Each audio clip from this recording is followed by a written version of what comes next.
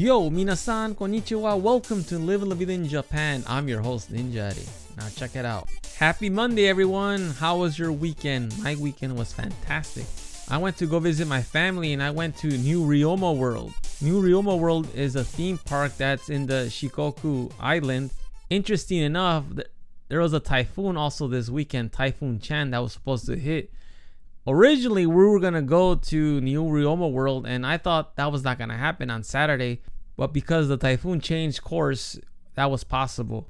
Now, let me set this up. When I went to New Ryoma World for the first time, it was in 2015, 5 years ago, when I came to Japan for the very first time. That's where I met my wife, who wasn't my wife at that time, obviously.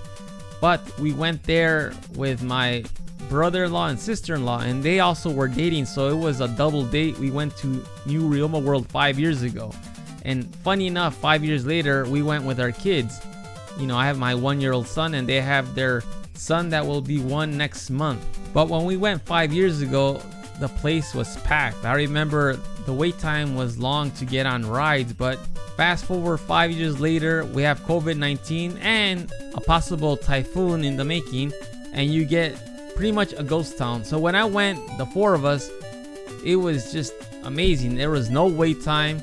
But in reality, we didn't go for the rides because the rides are a little bit more oriented towards, adults. And we have, pretty much 1-year-old kids that can't ride these rides. So we went to a new place that they have called Oriental Trip.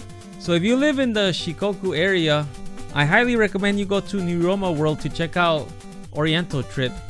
Basically, the premise behind Oriental Trip is they reconstructed a new site along a mountain with different wonders from Asia. For example, the craziest exhibit I saw was that they have in the mountain, you had to go up a mountain to get to Bhutan, which is in Nepal, around Nepal area. And it's a long walk, and it was just amazing when you get up there. I was tired, but it was fantastic. Overall, they did a great job reconstructing different sites from around Asia. So like I said, if you're in Shikoku, I highly recommend you check this out. You can go with your family, your friends, or whatever. You'll have a good time.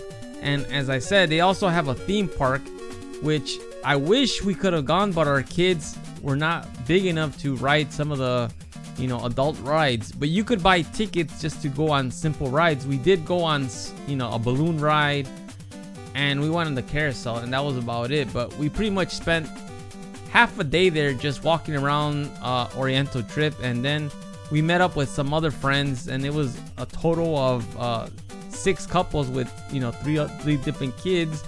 It was a lot of fun, and we did it in the middle of a typhoon. I mean, like I said, the typhoon didn't hit. It was drizzling from time to time, so we had to take breaks in between, but overall it was fantastic. But even if you don't live in Shikoku, you still should check this out. It's around the Kagawa Prefecture. Plus, you'll get 1,000 yen discount if you are from Shikoku and Shugoku. You have to show your residence card to get this discount, or driver license, just proof of residence that you are from those islands.